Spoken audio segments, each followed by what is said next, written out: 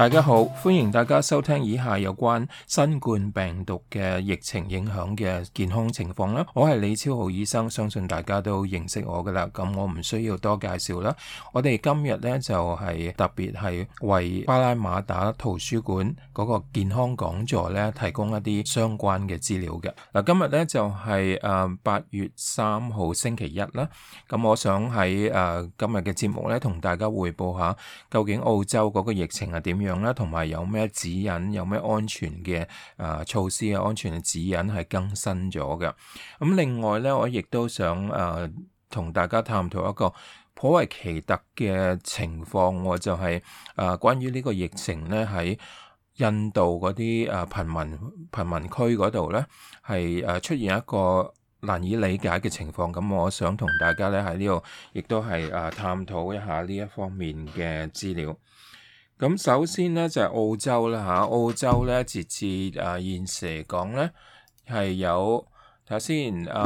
全國咧係有17,923個確診啦，仍然係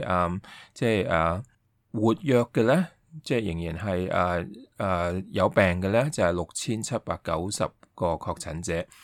咁死亡人數咧累積到今日咧就係有208人啦，即係全澳洲咧208人。咁如果喺全世界嚟講咧，都算係一個唔係話太差嘅情況噶啦。咁喺截至今日嚟講咧，澳洲咧有46個人咧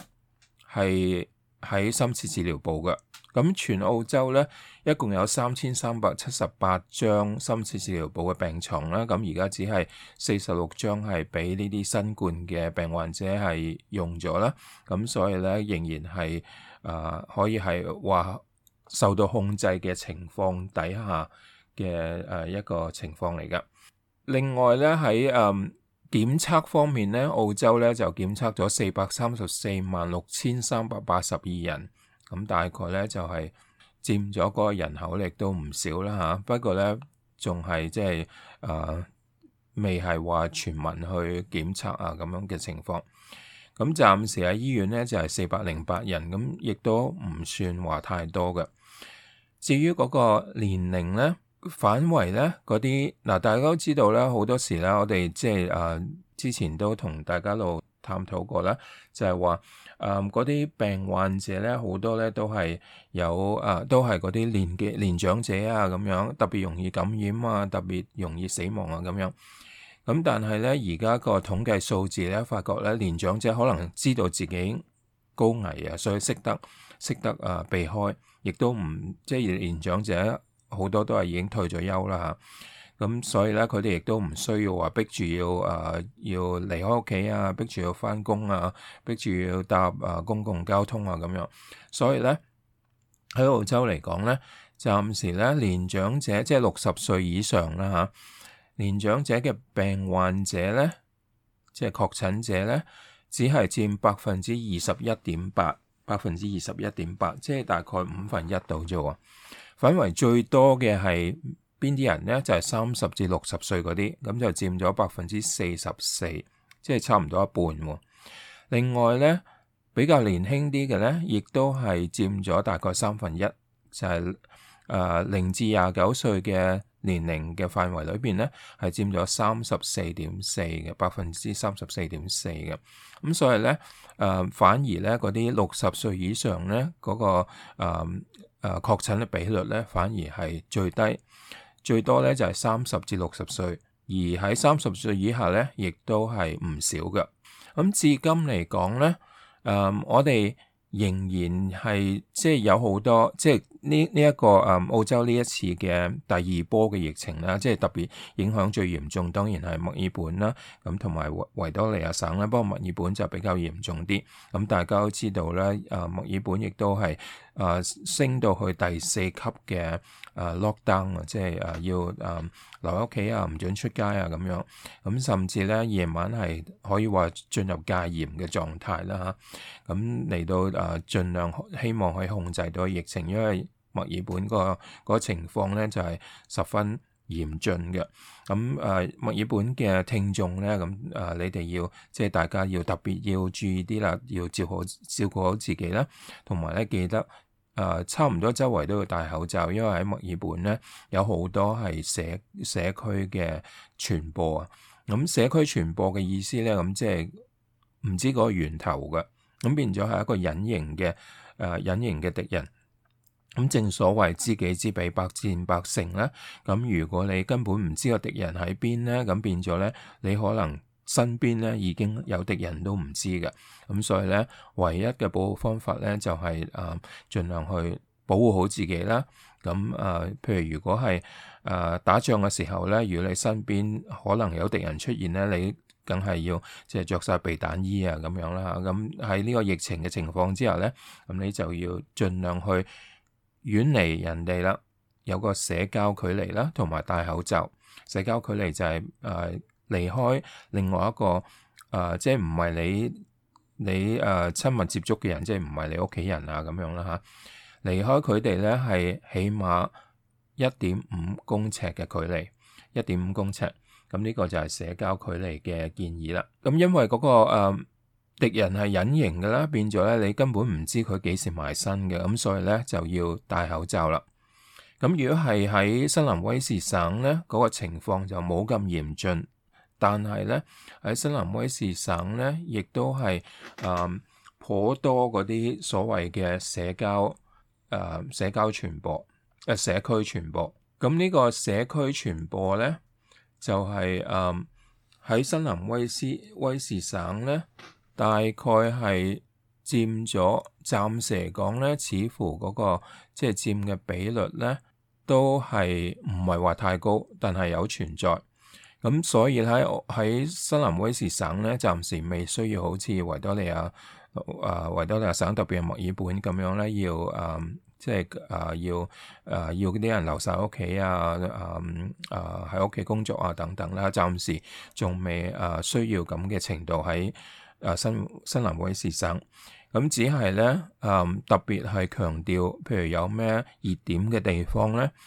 即係譬如有好多確診嘅病患者喺某一啲區啊咁樣咧，變咗係熱點嘅地區咧，一個 cluster 一個聚集嘅嗰啲確診嘅聚集嘅情況啦嚇。咁喺咁嘅情況之下咧，就呼籲大家咧就係避免去呢一啲熱點嘅地方啦。咁喺我哋嘅報章啊、傳媒啊咁，經常咧都會喺即係新南威斯省嘅報州傳媒啦，經常都會將呢啲熱點嘅傳播區域咧係即係登咗出嚟嘅。咁所以咧就希望大家避免去嗰啲地區啦。但係如果你冇辦法避免嘅，譬如你住喺附近啊，或者係直情係住喺嗰啲區啊咁喺咁嘅情況之下咧，變咗你咧就記住要戴口罩。咁戴口罩方面咧，亦都係嗰個指引咧，亦都係升級咗嘅。就係主要咧就係因為太多呢啲隱形嘅敵人啦。咁呢個指引升級咧，就係譬如我哋嘅譬如新南威斯省嘅省長咧，係建議咧就係話，逢係我哋去超級市場或者係去聖堂即係教堂呢啲地方咧，多人聚集嘅地方咧，最好就係戴口罩啦。咁其實咧，基本上咧就係逢係你發現唔可以保持社交距離嘅情況之下咧，你就應該戴口罩。即係會有人接近你1.5公尺嘅範圍之內嘅，你係無法避免嘅，咁就最好戴口罩。咁除咗話喺去超級市場啊，或者係教堂啊、清真寺啊，或者係佛堂啊，咁呢啲地方之外咧，如果你喺公共交通咧，因為好多時咧都係難以避免有人係進入你嗰個1.5公尺嘅範圍之內嘅，你亦都係即係冇辦法避免啊。譬如喺巴士或者火車上面，所以喺公共交通上面咧，亦都係建議你戴口罩。另外咧，如果係即係提供服務嘅人咧，譬如好似超級市場嘅職員啊，或者係其他即係要面對面接觸客人嘅僱員咧，都係建議佢哋戴口罩。咁因為你唔知對方咧係唔係其中一個隱形嘅傳播者啦嚇，即係你面對面見到佢，但係你唔知佢係咪有呢啲新冠病毒係可以傳染到俾你。咁所以咧，記住就職員咧亦都係希望佢哋戴口罩。即係如果係即係經常接觸客人嘅話，咁就要戴口罩。咁當然咧，如果接觸客人嘅話咧，亦都係盡量避免係進入嗰個1.5公尺嘅範圍啦。咁變咗咧，仍然係希望可以有個社交隔離嘅情況出現嘅。咁如果你去醫院咧，無論係總之你唔係醫護人員咧，差唔多就一定要你戴口罩。咁當然咧，去醫院咧亦都係入去之前咧會問有個所謂短短嘅問卷啦，譬如問你有冇發燒啊，有冇一啲症狀啊，或者有冇去過啲熱點嘅地區啊咁樣。咁你亦都係同你探熱啦，跟住咧就會俾個口罩你，咁就叫你戴住口罩。如果係醫院嘅醫護人員咧，暫時嚟講都唔係話一定要佢個個戴口罩，不過當然啦，好多醫護人員亦都係即係自己係開始越嚟越多係戴口罩啦。同埋咧，如果醫生係睇病人嘅話咧，即係譬如喺啲醫院嘅門診部啊咁樣啦嚇，咁全部醫護人員都要戴口罩。咁呢一個就係新嘅指引啦，即係關於口罩嘅指引啦。咁其實咧，最主要嘅即係最基本嘅要記住嘅咧，就係因為有好多社區嘅傳播，所以咧而家我哋要面對隱形嘅敵人，即係唔知敵人喺邊個方向、邊個位置。咁所以咧，一定要盡量保持1.5公尺嘅社交隔離、社交距離。如果保持唔到嘅話咧，就要戴口罩。咁但係就算保持到咧，如果你中意咧，亦都係戴口罩係會，即係如果你覺得安心啲，亦都係冇所謂嘅。戴口罩而家因為個敵人真係已經埋到身啦，亦都唔知邊個係，咁所以咧戴口罩就好似着避彈衣咁，起碼保護到自己大部分嘅即係嘅情況啦嚇。咁所以呢一個就係新嘅指引。好啦，講完即係同大家提供咗澳洲呢個情況之後咧，想同大家探討一下關於印度嗰個貧民區嘅情況啊。咁大家都知道啦，喺印度咧好多大城市咧都有一啲好大嘅貧民窟嘅。咁呢啲貧民窟咧，佢哋住嘅人咧係極之多嘅，即係喺印度，大家都知道印度人口咧都同中國係不相伯仲嘅，中國排第一，印度排第二噶啦，都係好多人嘅啦。咁而喺印度嗰個貧富懸殊咧係頗為嚴重嘅，而且喺印度嚟講咧，嗰個貧窮嘅人咧嗰個數字咧係極之高嘅。咁所以咧，印度咧就有好多呢啲貧民窟嘅情況嘅區域出現啦。咁呢啲貧民窟咧裏邊住嘅人咧就絕對唔少嘅，係數以百萬計咁樣去嗰個咁樣嘅數字嘅。咁呢啲數以百萬計嘅人咧住喺呢啲好擠迫嘅地方咧，甚至好多設施咧，譬如洗手間水喉啊，咁全部都係公共嘅，即係全部都係要大家要分享嘅，唔係話自己屋企有沖涼房啊，自己屋企有水喉啊咁樣嘅，咁全部係公用嘅。因為擠迫，因為公用，因為佢哋個生活條件唔好，因為佢哋個飲食方面又唔夠，可能營養唔係咁夠啊咁樣啦嚇，咁變咗咧佢哋係十分容易受到感染嘅。咁最初咧嗰啲印度嘅專家亦都估計咧貧民窟咧，亦都係即係會係一個好重大嘅一個焦慮嚟嘅，一個擔心嘅情況。正如佢哋所擔心嘅啦，而家咧印度嘅貧民窟咧發現咧受感染嘅人咧係超過半數嘅，大概係57%，即係超過半數，即係差唔多去到60%啦。咁但係咧有一個奇怪嘅現象出現，就係發現印度嘅貧民窟咧雖然咁多人受到影響咧，但係咧個死亡數字咧，即係個病死率咧係出奇咁低嘅喎，即係比起其他係極之低嘅。咁連印度嘅專家都拗晒頭。咁當然啦，我哋係需要多啲嘅研究先至去可以揾到真正嘅原因嚇。但係喺病理嘅角度咧，我哋其實可以有方法解釋到嘅。即係當然呢啲方法要經過遲啲一啲研究之後去證實係咪啱啦。但係咧，我哋理論上咧係有理論去解釋到點解印度貧民窟咧嗰個死亡嗰個病死率咧係咁低啦嚇。首先咧，大家都知道呢個新冠病毒感染咗之後咧，就引起個新冠嘅疾病啦。咁我哋叫佢新冠肺炎。咁但係而家知道，除咗影響肺部咧，亦都可以影響身體其他嘅器官啊，其他嘅組織嘅。咁呢個新冠嘅疾病咧感染咗之後咧，重病嘅人或者係死亡嘅人咧，多數都係有慢性疾病啦。咁尤其是係肥胖啊、糖尿病啊、心血管病啊、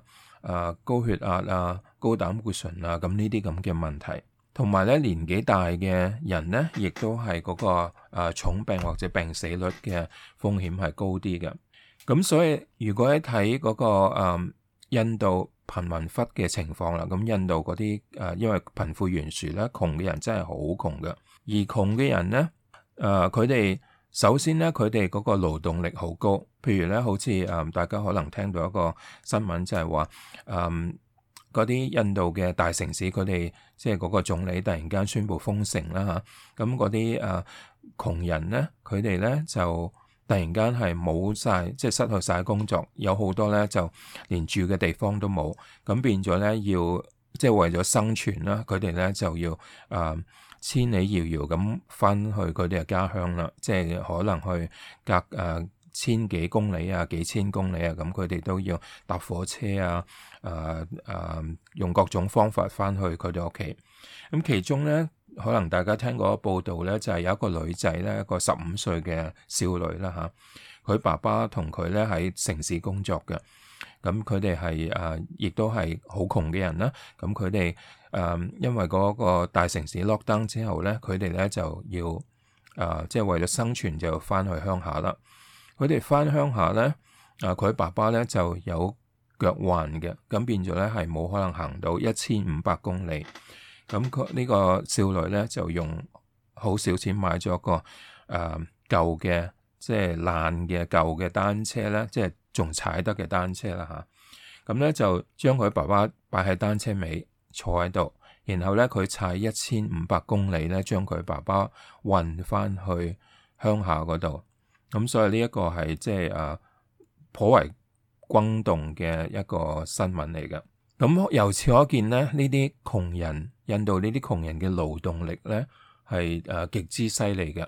咁變咗咧，佢哋既然係勞動力咁高咧，咁變咗咧，佢哋身體咧其實咧雖然佢哋係可能食嘢冇咁好啊，營養冇咁好，但係佢哋喺體魄上面咧係極之好嘅。另一方面咧就逢係重症嘅病患者咧，或者死亡率高嘅病患者咧，係多數係年長者啊嘛。但係咧喺貧民裏邊咧，好少係好長命嘅人。咁所以咧變咗佢哋嘅年長者嘅人數比率咧，亦都係低好多啦。咁所以喺極之貧窮嘅人裏邊咧，佢哋係好多都係比較後生啲嘅人。另一方面咧，就係呢個新冠病毒呢個新冠疾病咧。令到重病或者係病死嗰個病死率高嘅情況咧，就係嗰啲有慢性疾病嘅病患者啊嘛。但係咧，大家留意下咧，呢啲所謂慢性疾病，譬如好似肥胖啊、糖尿病啊、高膽固醇啊、高血壓啊，呢啲咁嘅慢性疾病咧，全部都係我哋叫做富貴病。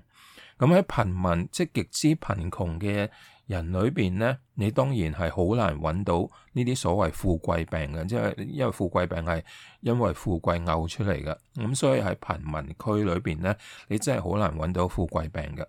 咁所以咧，綜合頭先嘅分析咧，喺貧民區裏邊咧，印度嘅貧民區裏邊咧，雖然嗰個感染嘅人數咧係超過57%啦，即係去到57%或以上啦嚇。咁但係因為個年紀係比較輕啦，體魄係比較強壯啦，因為佢哋勞動力犀利啦，再加上佢哋係冇呢啲所謂富貴病啦，咁所以咧佢哋嗰個病死率咧或者重症嘅比率咧係出奇咁低嘅，咁所以咧變咗呢個新冠病毒咧反而係唔係即係唔會殺死好多呢啲貧窮嘅人，咁只係殺死好多喺城市印度城市裏邊有錢嘅人。咁所以咧呢個新冠病毒咧所帶嚟嘅情況咧係即係同好多傳染病係啱係相反嘅。咁另外一點咧就係有一種藥咧，有一種即係而家我哋發現新冠病毒咧，佢係需要某一個經過某一個閘口咧，特別嘅閘口咧，去先至入到細胞嘅裏邊嘅。咁呢個閘口咧叫做 ACE2 嘅接觸體。咁呢個接觸體咧其實係一個蛋白質嚟嘅。咁但係咧嗰啲新冠病毒咧只係認住呢個接觸體咧，先至可以經過呢個接觸體，好似道門咁咧進入個細胞裏邊，然後感染個細胞嘅。咁呢啲接觸體咧有一啲即係理論上咧就發現咧有好多藥物咧，即係喺高膽固醇嘅唔係高血壓嘅病患者啊，心血管病患者啊，或者係腎臟嘅病患者啊，咁呢啲咁嘅病患者裏邊咧係好通常食嘅一啲普遍嘅一種藥，係可以刺激到細胞咧係增加呢啲ACE2嘅接觸體嘅數量嘅。換句話講咧，有呢啲富貴病嘅人咧，佢哋食嗰啲藥咧，反為係會增加嗰啲即係多開到好多道門咧，係俾呢啲新冠病毒係進入細胞去感染細胞嘅。咁所以咧而呢啲雖然係普遍嘅藥啦，但係比較新嘅藥嚟嘅。咁亦都係對於呢啲高危嘅病人咧，即係心血管病高危嘅病人咧，係頗有效嘅。但係因為係新嘅藥咧，咁所以價錢比較貴。對於嗰啲貧即係極貧嘅印度人嚟講咧，佢哋一來佢哋比較好少呢啲富貴病啦，二來咧佢哋就算有富貴病咧，都買唔起呢啲藥去食嘅。咁所以咧，亦都可以係一個其中一個原因咧，令到可以解釋到點解呢啲貧民區咧反為係比較少嗰個死亡或者重病嘅情況出現。咁另一方面咧就係嗰個群體免疫啦。群體免疫咧就係話，如果一個人群裏邊咧有60%或以上嘅人受到感染咧，就可以將呢個群體係保護到嘅。而貧民區呢啲病人咧，呢啲人咧已經57%受到感染，即係差唔多已經係接近群體免疫啦。所以最後咧，相信喺印度呢啲貧民區嘅人反為咧係會受到保護嘅。